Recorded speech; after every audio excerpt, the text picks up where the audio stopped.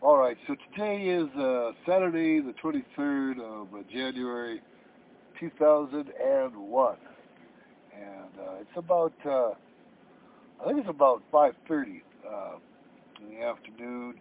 The sun's going down. This clock could be wrong too. It could be actually 6:30. Yeah, nice blue haze out there. Nice cool day. It was about I think about minus. I'm going to guess 5 or 6. But not a lot of wind, which is nice for around here because it gets windy quite a bit. Anyways, this will be my first serious attempt at podcasting here, and so I'm actually flying by the seat of my pants. I'm not a public speaker. I didn't take radio broadcasting in school. I'm just somebody that wants to communicate with the brothers. And so that's actually who this podcast is made for, is it's made for the brothers. Uh, the ones that take Jesus seriously, and they take the Scripture seriously. And so, because you know what, a number of them have asked me some good questions. Like, for example, could COVID be the wrath of Christ? And so I said, well, there's that verse in Leviticus 26, I think it is, where it says, when you are gathered in your cities, I will send the pestilence. And so if this is the wrath of Christ, then we know what comes next, right? Because the next thing to come is, I will break your staff of bread. And so that's economic ruin, right? Or hard times, maybe not ruin, but something awfully close to it. And we know what comes after that, right? I will draw a sword out after you, and it shall avenge the quarrel of the covenant. And so if this is the wrath of Christ, and I'm not saying it is or it isn't right now, that's something that we can explore together, absolutely. And I think we should. But I want to share with you, and this is anecdotal, purely anecdotal. So, and I caution everybody, don't don't bank on anecdotal testimony, because in the number of years that I have been on YouTube, I think I found one that I thought might be legitimate. I think the rest were all sculpted, invented to make somebody some good cash, right? Get a million hits if the story conforms perfectly to this New Age Christianity. Yeah, you're going to get some good hits, and the contributions are going to come in. So one thing you can tell for sure is I'm not doing this for the money, because I am very much opposed to this New Age Christianity. I am, and so that's why I don't have any views, right? And I'm not advertising on this site. I don't want it to be about the money, or even to appear to be about the money. So I'm not trying to get a million hits. I'm not advertising anything, and I'm not asking for contributions. But anyways, some stories are powerful enough that it sort of behooves the listener to do a further investigation, and that's about as far as any testimony should ever take anybody. So, because you know what, you can go to the Bible, and there is hardcore evidence that the people that wrote this were being honest. And so, like if you look at the prophecies, especially the prophecies in Isaiah 40, you can see that everything that Isaiah wrote was a timeline for God's people of all the major events, from the appearance of John the Baptist to the second coming, when God's people are given, God's people mount up like eagles, right? That's when we get our wings. So that's the second coming, right? So if you look at that timeline, you can see that Isaiah never missed a single major event that has affected God's people from the time of John the Baptist till today. So actually, you know what? I'm going to shift, I'm going to turn corners here, and I'm going to make this podcast about Isaiah 40.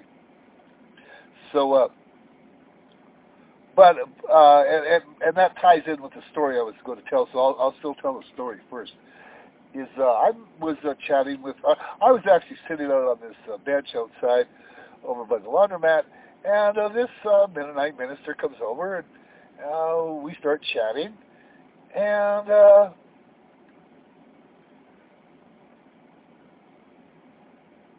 he was actually inspired by some of the things that I said. For example, I lodged a complaint with him, and I said, you know, this New Age Christianity, they have it so that if you believe just one, two, maybe three, maybe four, five facts about Jesus, you're in. And he said, yeah, that's right, just a few facts about Jesus, and which is not what is meant by believe in Jesus, right? To believe in Jesus means that everything that he taught in word and in deed is being absorbed by you and changing you, and you're accepting it all as good for you, right? So that means whatever Jesus said about how we should treat the poor, how we should treat our enemies, how we should treat our own lives, all of that. You have to accept it all, because if you're only going to accept a part of what he said and reject the less, the other, if you reject the other, but you believe the things that you like, well, that's not believing in Jesus. That's cherry picking. That's what that is. And so to believe in Jesus is actually comparable to a branch of a tree that's been grafted in, right? So if you graft in a branch to a tree, if that graft takes, right, and then all that is going into that branch is coming from the tree, and for the purpose, this is important, this is vital, for the purpose of producing fruit. And so that's what it means to believe in Jesus. Is you are completely entwined with him in a very intimate way. And so, and everything that comes from him goes into you. And that means everything that he said, everything that he taught, right? When he said, think not that I have come to destroy the law. That should be part of who you are. Whenever you hear one of these slicksters talking about, oh, we're not under that old law anymore, that should bother you if you are in Christ, right? If you are grafted in. Don't think that, Jesus said, but they think it, and they preach it, and you know what? There's a lot more money in that gospel than what there is in mine. There's a lot more money in that gospel than what there is in the original. And so, so that's a complaint that I lodged with this Mennonite minister, and he seemed to get what I was saying. And so after he left, after our conversation was over, well, a number of things happened, but one of them was I had to learn a little bit about Menno Simons, and so when I checked out his when I Googled him, I came to what his definition of faith was, and my jaw just dropped, because it's, you know what? I don't think that I could disagree with one word of what he said. It was all, yeah, that's it, because faith is something more than just you believe 1, 2, 3, maybe 4, maybe 5 facts about Jesus and you're in. Faith is much, much more than that. I know today they use the word in such a way that it seems to be that their definition of faith is like a tumor that grows in their mind of pure trust, right? Well, it's not a tumor of trust that grows in your mind. That's not what faith is. And so, and actually that faith is not a perfect translation either. It's not a bad word, but it's easier. It's a word that's easier to twist its meaning, because the word pistion or pistios or pistio it's like a natural outgrowth of a plant that's been allowed to germinate and has been planted into ground that's been plowed up, right? That's the definition of faith. It's something that produces fruit.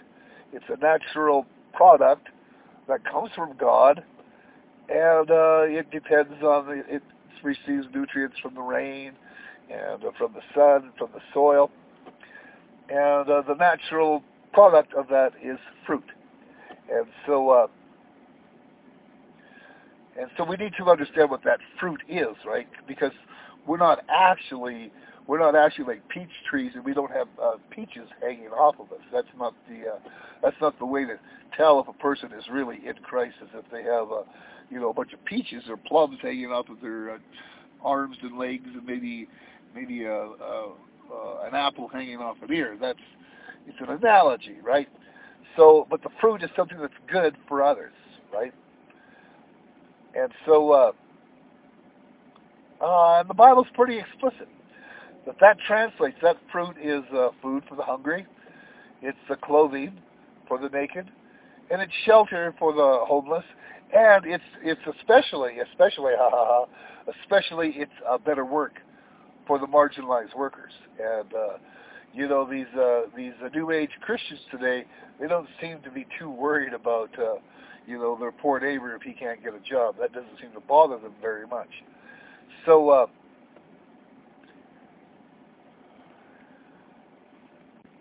in fact, it seems to them that the only thing that they have to do is to go around and talk, when in fact just the opposite is true, that Jesus expects us to go around and do. Because with Jesus, love is a verb, right? It's always a verb. And so it's not a Hallmark card for $2.50. It's a verb that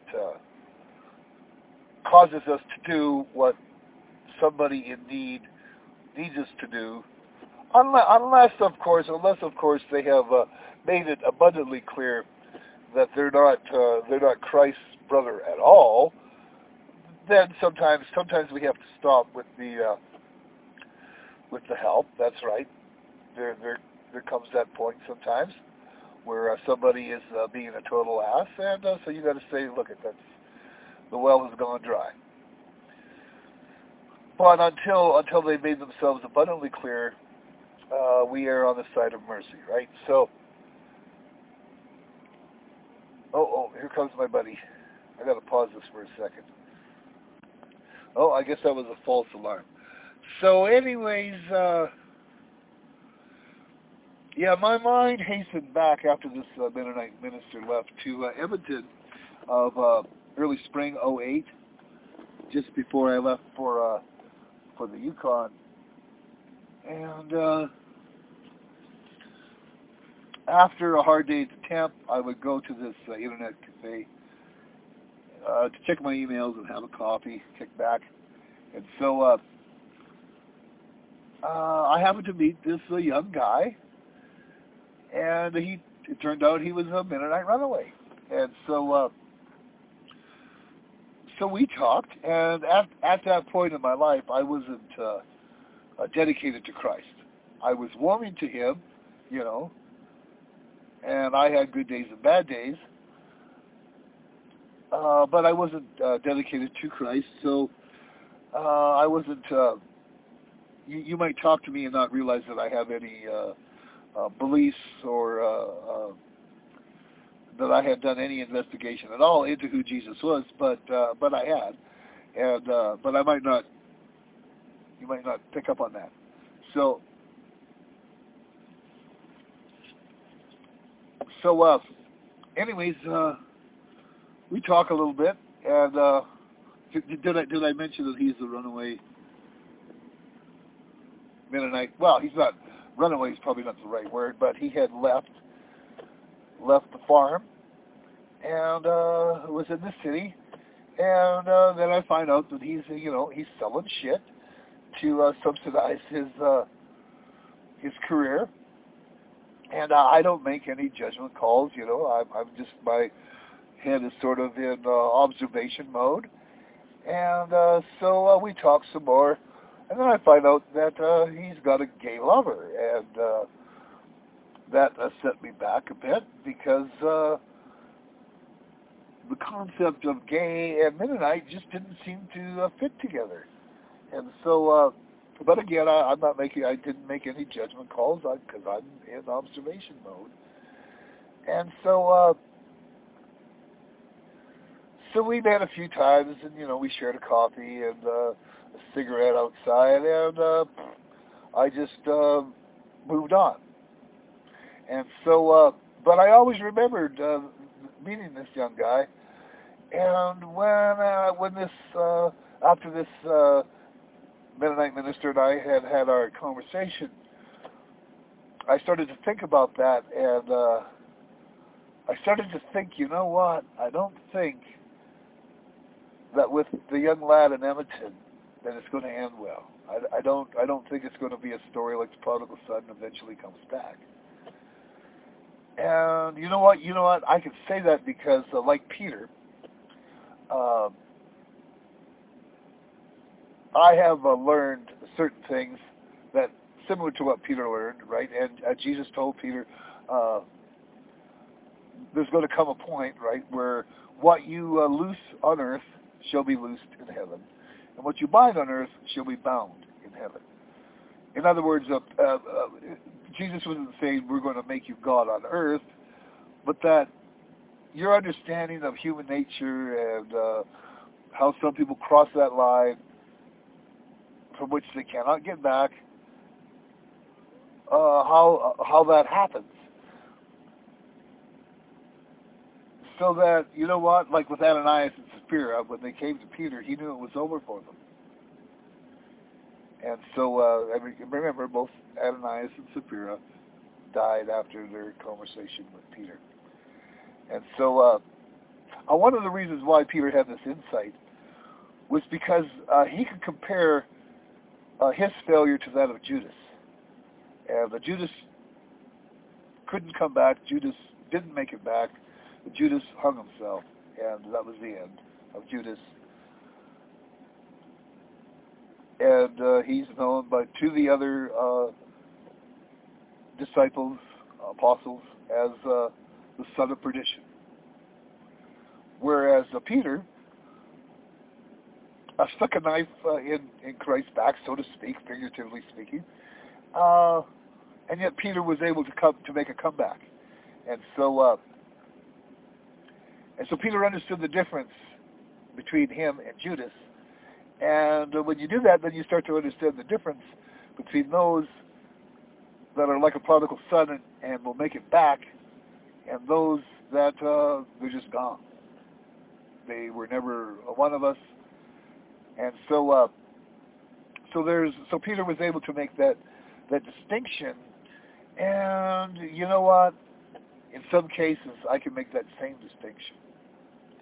Not everybody I know or meet I can tell instantly, but in time I can tell some people, you know what, they might, and then some people I meet, and I'm like, no, it's over.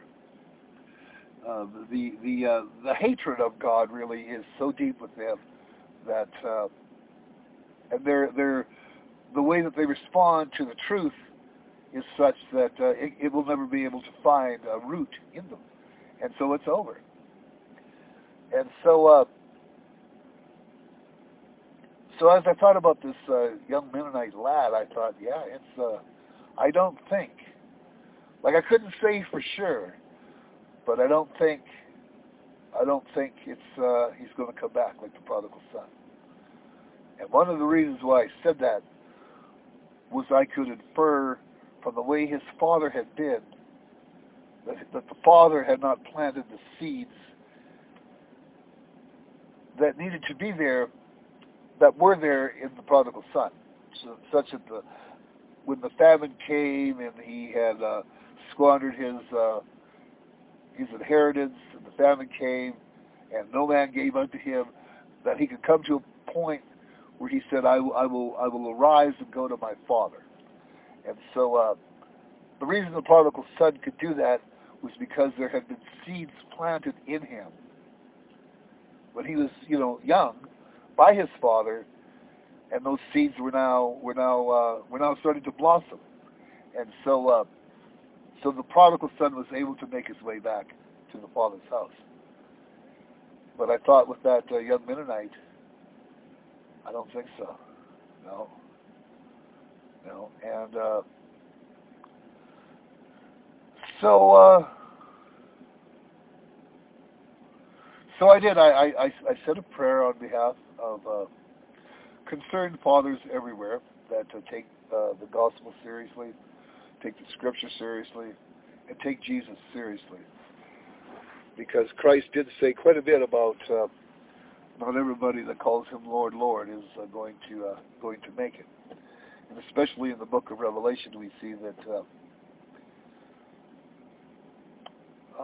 there's a lot of people that were like dogs and they went back to their vomit, and it's over for them. And so, you know what? There's other places where, especially when corruption is rampant and it's coming to fruition, right? That's a time of a great apostasy. And so Isaiah said, I will save you, one, to a city, and two, to a family. In other words, that's sort of the high and the low, right? Some places there will be one person in a whole city, and that's it. Like Lot in Sodom, right? And so, there was actually three that made it out. But there's going to be places where it'll be just one makes it out of the city. And then the best that you can hope for is two to a family at times of great corruption. And so I want to talk about this seriousness of the situation that we're in, the seriousness of salvation, and the seriousness of keeping our relationship with Jesus strong and healthy. So as I thought about this young lad, I thought, I don't think it's going to end well. And so I said a prayer for concerned fathers everywhere. And it was, I got an answer to that prayer. Yes, I did. It was a miracle, really. Well, what happened was I met this interesting guy. He was a little bit different. He was sure that the earth was flat. And he had a lot of attributes that, he was a likable guy in some ways. But he just, had some kooky ideas. And so he uses Isaiah 40:22 to support this idea that the earth is flat actually comes from the Bible. And I'm like, no, that couldn't be. But I had never really looked at Isaiah 40:22. And so after this guy left, I went to Isaiah 40:22 and I read it. And sure enough, it says, it is he that sits upon the circle of the earth, and the inhabitants thereof are as grasshoppers. So I'm like, surely Isaiah didn't believe that the earth was in the shape of a 33 and a third LP. So I thought, well, maybe the translators maybe one of them was a bit dyslexic and used the word circle when he should have used sphere, and nobody noticed, and it got through somehow. So luckily, I can read a little Paleo Hebrew, and so I went back to the Beric text, right? And so the word for circle is hug, and the word for a ball or sphere is dor. And so I found, to my shock and horror, that Isaiah used the word kug. Well, kug means circle. So you know, sometimes the only prayer that I can muster is I just look up to heaven with a look of confusion on my face and my hands open like, what is going on? Help me out here, Lord. And so so then I remembered that in the book of Revelation, John seen 4 angels standing on the 4 corners of the earth, holding back the winds of the earth, or the winds of war, if you will. Well, I'm not going to make that equation, but that's basically what these angels are holding back. So I knew that John wasn't saying that the earth has 4 corners, like it's not like a rectangle. I know that. Obviously, he's looking at a map. The point of the text is that this is going to be a worldwide, where these 4 different ideologies are in conflict with each other. It'll be a worldwide thing, and there's no place to go to get away from it. That's the point of the prophecy. And so, in other words, you better get ready for this problem, because you can't run anywhere. There's nowhere to run. So you might as well get ready to face it. And we know that verse in Revelation is talking about right around our day. It's right towards the end, right? So, and all you have to do is just take a good look around you, and you can see those 4 ideologies, right? They're all trying to push us in a direction, like the wind tries to push, like the wind can push water in a certain direction. These 4 different ideologies are trying to push people into conflict, a serious conflict with each other. One is obviously got to be, okay, I'm just going to take a wild guess here, but not wild, I think it's an educated guess, that one of those ideologies is radical Islam. And another one of those ideologies, or those winds that are trying to blow us into conflict, is the monkey man theory, hiding behind a garb of science, right? And so, and they believe, well, since we come from a monkey, why not have abortion? It's okay to teach children to be gay in school, that sort of stuff. And it can't have unity with those that see those things as not good.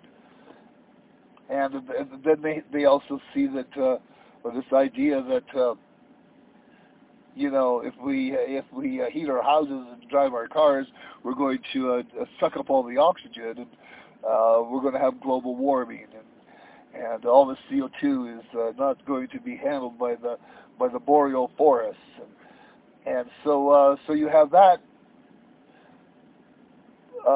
ideology that's blowing on the world and forcing people into conflict, right? And then you have the third one, which would be apostate Christianity, which is rampant in the States today. It's it aligns itself with Jesus, but it doesn't teach what Jesus teaches, right? It's kind of like praise the Lord, pass the ammunition, and it's like the Fourth Reich, right? They in the name of Christ are going to go out and they're going to kill radical Islam, and they're going to destroy the monkey man theory, and because they are going to use religion to justify that. They're going to use Scripture, really, and their own warped, twisted version of Scripture to destroy everything that opposes it. And then you have the fourth wind that's trying to push people into conflict, and that's New Age paganism, right?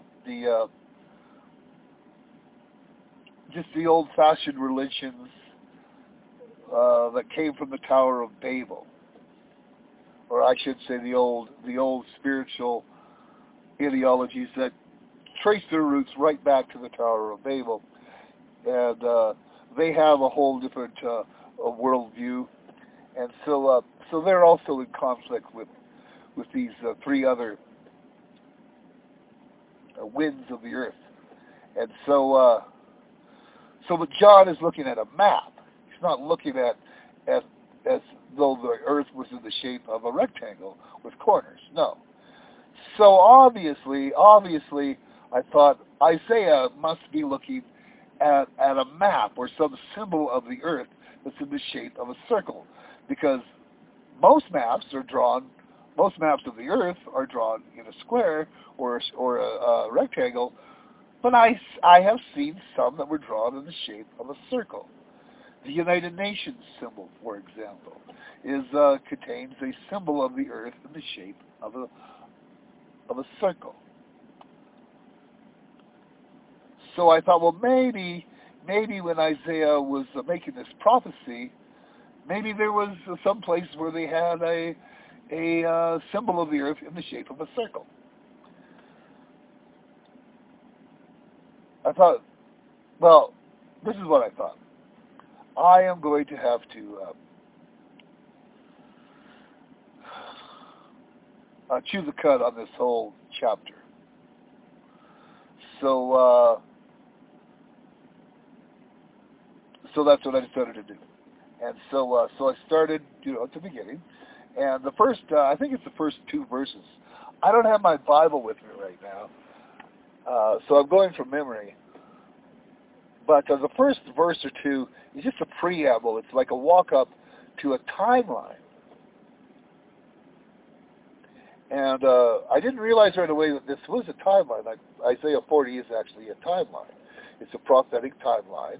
And actually it contains all the major events that affected God's people from the days of John the Baptist right down to when Jesus comes the second time, when God's people mount up as eagles with wings.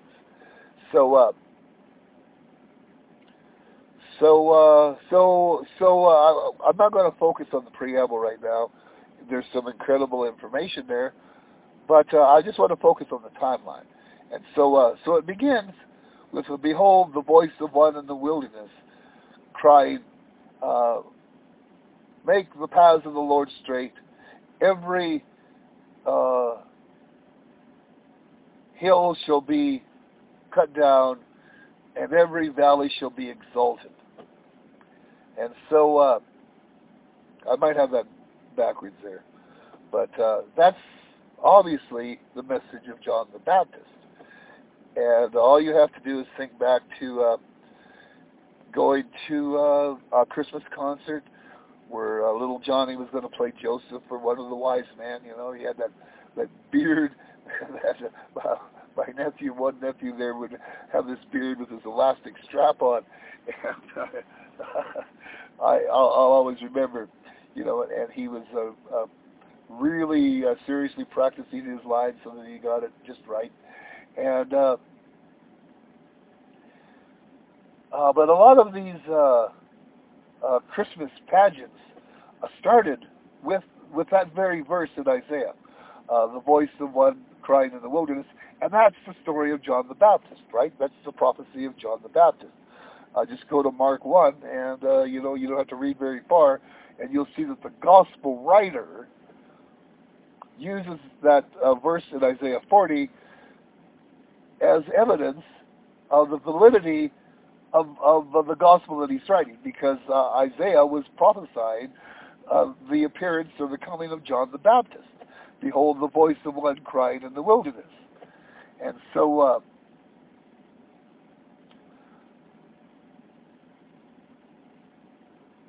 so where I first started to suspect that this whole verse of this whole chapter is a timeline is because the very next verse talks about the crucifixion and then the Great Commission. Because the next verse says, "And the glory of the Lord shall be revealed, and all flesh shall see it together." So we know what the glory of the Lord is, right? His greatest, his attribute of which he is the most proud of is it's in his ancient name, by the way, which is a prophecy in and of itself, because the ancient name of Jehovah is 4 letters, right? And in the Paleo-Hebrew, the first letter is the Aleph, the second letter is the Hey. Oh, just hold on a minute. No, pardon me. The first letter is the Yod. It's a hand-shaped letter. And in the ancient Hebrew alphabet, every symbol, every alphabet, every letter of their alphabet represented something physical, like a head or a hand or a basket. And so the first letter in the name Jehovah is the Yod, and it's the symbol of an arm, of a hand. And the next letter is the Hey, and the Hey is a man standing with his arms raised up, looking surprised.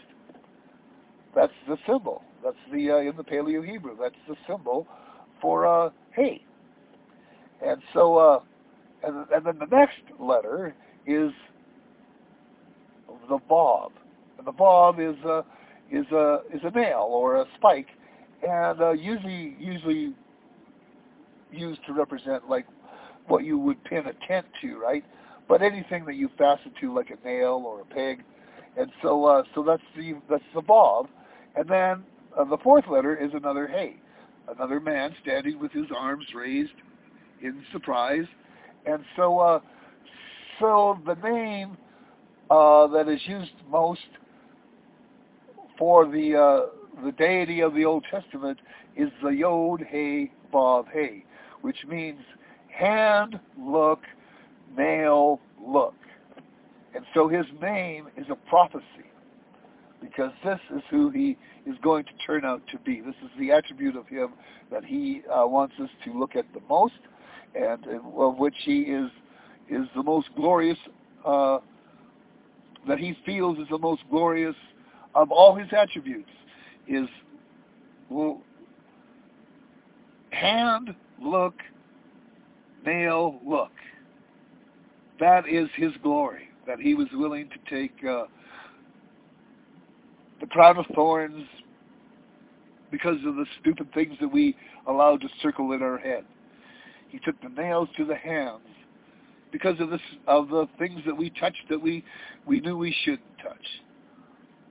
He took the lash upon the back because that's the lashes for fools, and he took that lash for the foolish things that we did.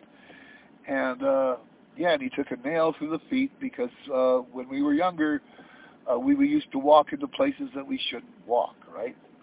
And so that is the attribute that he is most, that he feels the most glorious about.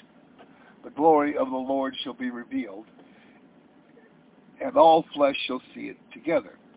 Well, we know that the Gospelers went out from Jerusalem after the day of Pentecost, and they went to Somalia, Ethiopia, Syria, Egypt. They were soon in China.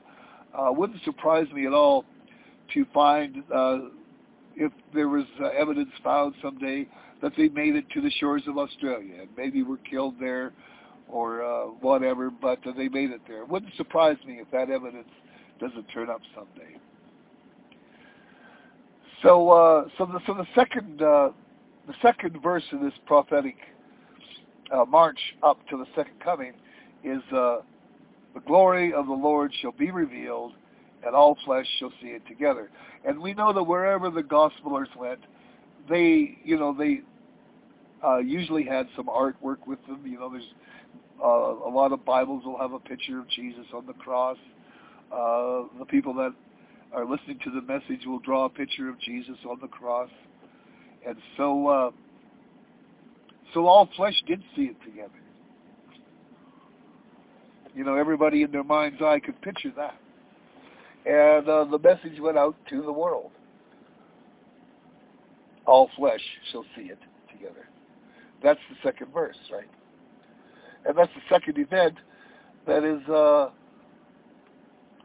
of most importance to God's people, right? The first event is John the Baptist. The second one is Christ and the crucifixion, and then the Great Commission. So, but we know what happened next, right? Because wherever the Gospelers went, wherever they went, there was usually an already existent priesthood that had serious connections with the king, and so the pre-existing religion or spiritual ideology that was there felt threatened by the Gospelers, because if this religion of Jesus takes over, what's going to happen to the trickles and trickles of pennies and nickels that flow in to the pagan priesthood? And so we know that nation after nation after nation began a war on the Gospelers. Sometimes they would burn the scriptures. They would kill, execute, slander and execute. They would sometimes charge them with treason and anything that they could think of, just just to get rid of them. And so so that was the next thing that happened. And that's the exact next thing that Isaiah talks about. Because in the next verse, he hears a voice, and the voice says, cry. And he says, what shall I cry? All flesh is grass, and the works thereof as the flowers of the field, and the Lord shall blow upon them, and they shall shrivel. And so, so when you take to these nations the gospel, the way to have peace and prosperity with the Creator, and the messengers get killed off, and the message either destroyed or stolen and incorporated, such that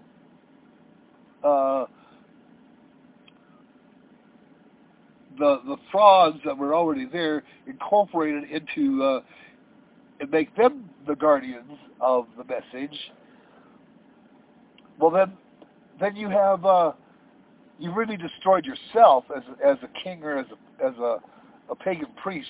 Because now you have committed murder against innocent people in order to protect your business, your source of livelihood. And you have warped your soul in the process. You have become more cruel. You are willing to do more, to exploit. You're willing to lie more. And so so you destroy yourself, and you destroy your nation. You separate your nation from all that Jehovah wanted to give, right? So so God, the only thing that's left is for God, when you reject all the blessings, the only thing that's left is cursing. And so God blows upon the grass, and it withers, and the works of the field wither. And so, like when it talks about the works of or the flowers of the field, that's like you know, some of the art that was created in Egypt and Greece, and some of the math that was worked out, and some of the history, and all that withers up and just kind of disappears, or seems to disappear, becomes something that you might slip into a book and store it, you know, like a dead flower. And so, so that's exactly what happened, and that's the beginning of the Dark Ages, right? What happens when the Gospelers go into these nations, and then they eventually get attacked, and the message eventually destroyed or hijacked.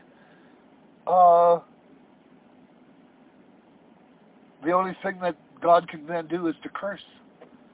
And so, and nation after nation after nation entered into the Dark Ages. And so that verse is actually talking about the beginning of the Dark Ages.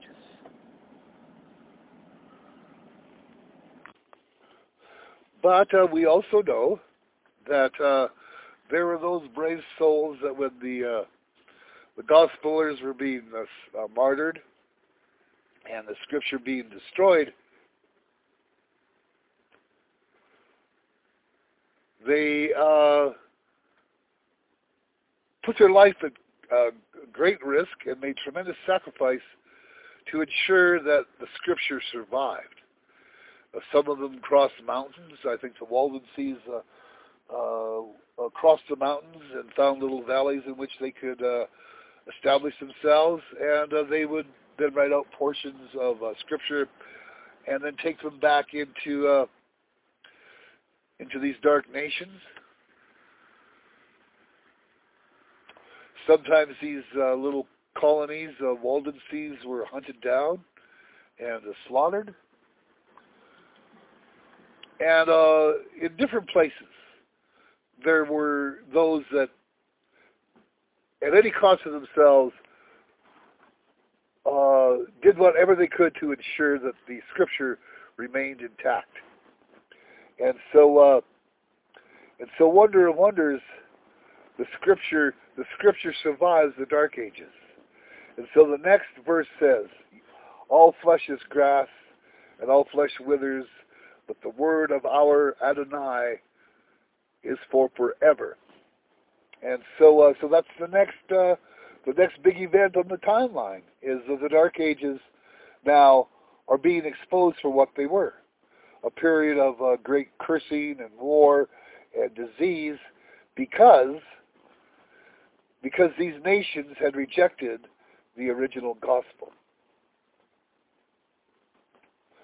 And you can read about how the original gospel was subverted, first of all, well, maybe not first of all, but especially in Rome, right? Where eventually the Pope come to the place where he viewed himself as God on earth, and anyone that wouldn't kiss his toe was a heretic and would be burned at the stake. Could you imagine making yourself so important that somebody that will not get down and kiss your toe gets burned at the stake? Can you think of anything more arrogant than that? And their writings were such that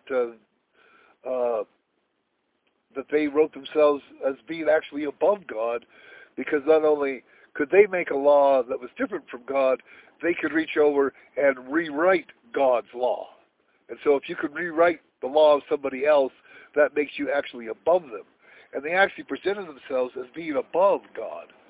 And so, but the interesting thing is that the Scripture itself contained the prophecies of this power that would exalt itself above the Most High and speak great words against Him and wear out His saints. Right? And they did. They wore out the people of God. They probably were so down-pressed for so long that they no longer had people that could emulate how to live as a follower of Christ, exactly as the originals had. It had all been subjected to such abuse that it was the message, but the people that could have communicated it perfectly had been marred and worn out.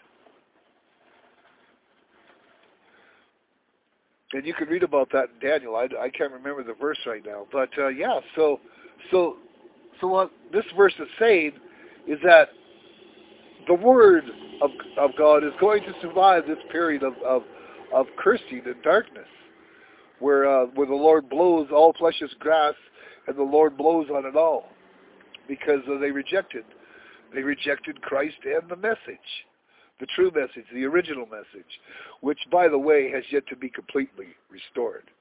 That's one of my missions, is to get that done before they get me. So